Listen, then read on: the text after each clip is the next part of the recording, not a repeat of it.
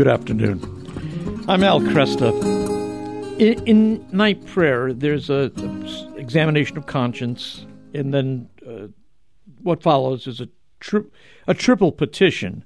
So something like this: Lord Jesus, you have shown us the way to the Father. Lord, have mercy. Lord, have mercy. So the other night, I'm going on my merry way, preparing for sleep, and grumbling a bit about prayer because I'm afraid I'm going to get my motor running again in my brain. It's going to be hard to get to sleep. It often happens. Things spark during prayer. Other times, of course, nothing sparks, and I just fall asleep. But I do a pretty speedy examination of conscience, and then I pray the first of those three petitions. Lord Jesus, you have shown us the way to the Father. Lord, have mercy. Lord, have mercy. And it just hit me. That's a great, interesting phrase. I mean, the way to the Father, not the way to the Spirit or the way to the altar, but the way to the Father.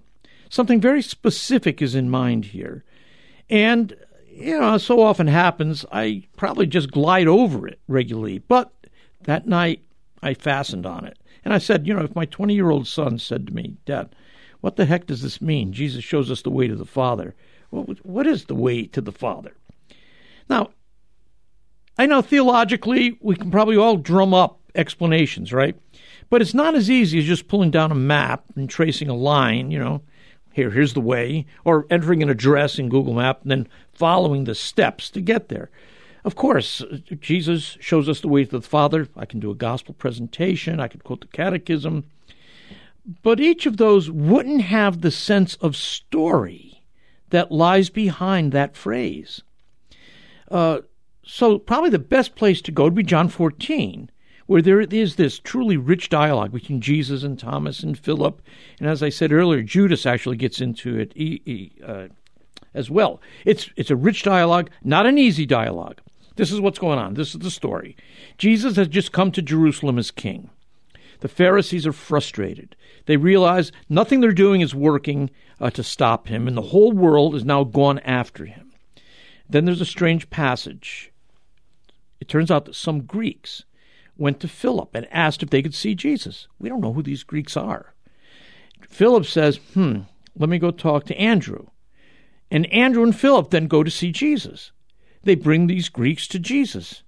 And that's when Jesus makes this announcement. You have to wonder why the appearance of these Gentiles with their request to see Jesus triggers the words that follow. But that's kind of beside the point. The big words that Jesus offers to this little audience are pretty significant. They're not a summary of the Sermon on the Mount. They're not a list of the miracles he's done or the signs he's performed. What he does is simply predict his death. Here's the phrase: the hour has come for the Son of Man to be glorified. In the Gospel of John, that's a key phrase. That's a phrase that picks up from the Cana, the wedding feast at Cana, where Jesus says to the Blessed Mother, my hour has not yet come. Here he does say, the hour has come for the Son of Man to be glorified. Very truly, I tell you, unless a kernel of wheat falls to the ground and dies, it remains only a single seed. But if it dies, it produces many seeds. Anyone who loves their life will lose it, while anyone who hates their life in this world will keep it for eternal life. Whoever serves me must follow me, and where I am, my servant also will be. My Father will honor the one who serves me. And what follows right after that is the foot washing. Okay? He's obviously illustrating what he has just said. It's about service. Now, this is, again, the setting here is strange. You've got these Greeks that show up. You have Jesus finally saying, this is the moment. My hour has come.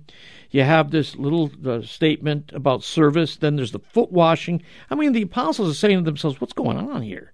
They're expecting just the traditional Passover meal. They're getting a lot more than they bargained for.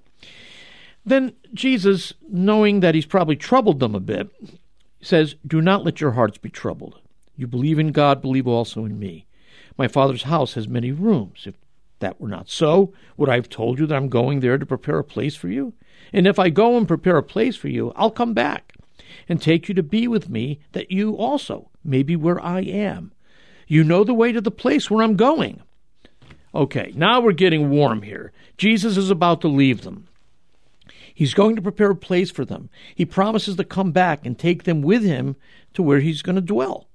Now, he's been with them for 3 years, and he seems to assume that they know the way to the place where he's going. But they clearly don't. Thomas isn't afraid to say, I don't know what you're talking about. You know, everybody else might be feeling the warm fuzzies about their hearts not being troubled, right? But not Thomas. Thomas is going to say, wait a minute, I don't know, Jesus, what you're talking about. Lord, we don't know where you are going. How can we know the way? So the rabbi, the teacher, the master, we don't know what you're talking about. Jesus thickens the plot at this point. He answers, I am the way and the truth and the life. No one comes to the Father except through me.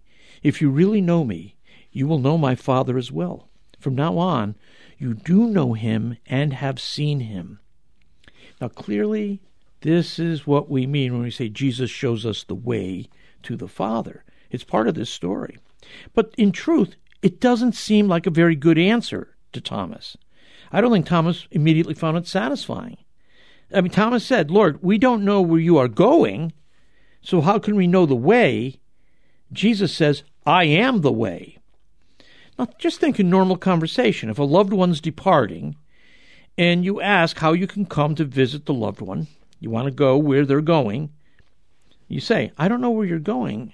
And since I don't know where you're going, I don't know the way to get to where you're going, so I can come and visit you. So tell me, where are you going? And your loved one says what? I am the way. You'd say, you're not really answering my question. Now, we know Jesus, of course, is answering a question much deeper than the one that Thomas is asking. Jesus, we don't know the way. Jesus answers, I am. Now, this is one of the 7 I am statements in John. You might think Jesus is not giving a very satisfying explanation here, but the apostles know he's a very serious guy. They're not going to dismiss him as some sort of cryptic guru who sits around spouting little phrases, I am the way, that resemble the sayings you find in fortune cookies.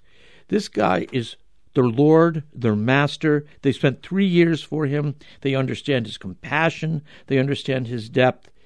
And when he says, I am the way, maybe some lights are going off. Because I am is the phrase from Exodus 3:14. The most vital thing you can know about Jesus is I am. He's identifying himself with the self-revelation of God to Moses before the burning bush in the book of Exodus. I am. That's the phrase by which God discloses his eternal nature to Moses. And when Jesus says, I am the way, the truth, and the life, it's the invitation to know this person, meet this person, listen to this person, get to know this person, to trust this person, follow the person, converse with the person, relate continually to the person, to be loved by and to love this person. All else flows from this fundamental thing, to know that Jesus is as God is. He is the I am of God. God's self-giving in life, God's self-giving in love, God's self-expression in word and truth. This is embodied right before Thomas and the apostles. This is the way to the Father. Still, story's not over. Go back to the consternation of the disciples. They obviously don't cue in to the full meaning of Jesus' words here. So the problem remains. Jesus is leaving. We want to be with him. He says we know the way, but we don't. And when we press him, he gives us this mysterious, I am the way. Philip gets into the act at this point. He tries to cut through any of the fog that he thinks is there. He's thinking, Jesus said, I am the way, and no one comes to the Father except through me.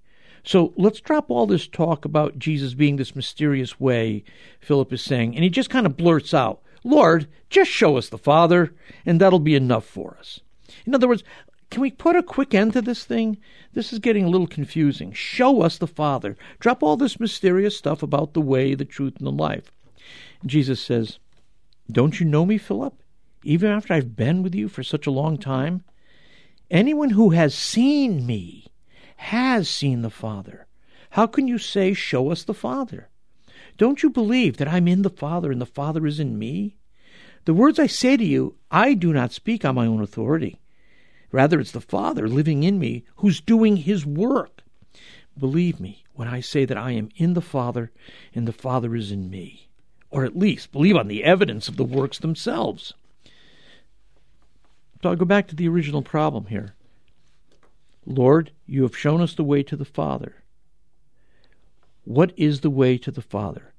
He shows us the way to the Father because he is in the Father, and the Father is in him. And this is what it means when he says he's the way to the Father. By fastening our attention on Jesus, by occupying our minds with him, we are on the way to the Father. Occupation with Christ is the way to the Father. Loving preoccupation with Jesus. But the love we have of Jesus actually has a task. It has a goal. Occupation with Christ is meant to lead to conformity to Christ. We are to become like him. Conformity to Christ is the goal. We're not just to be mesmerized by our affection and love for him. We're to imitate him and obey him. So you go down to verse 15. In the same story, remember this is all happening in one story, Jesus says, if you love me, keep my commandments, and I will ask the Father, and he will give you another advocate to help you and be with you forever, the Spirit of truth. So here we have a Trinitarian reference. The another advocate means another of the same sort.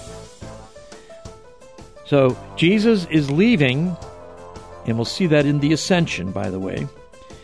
The Spirit of truth is coming. Another advocate of the same sort as Jesus. Jesus shows us the way to the Father.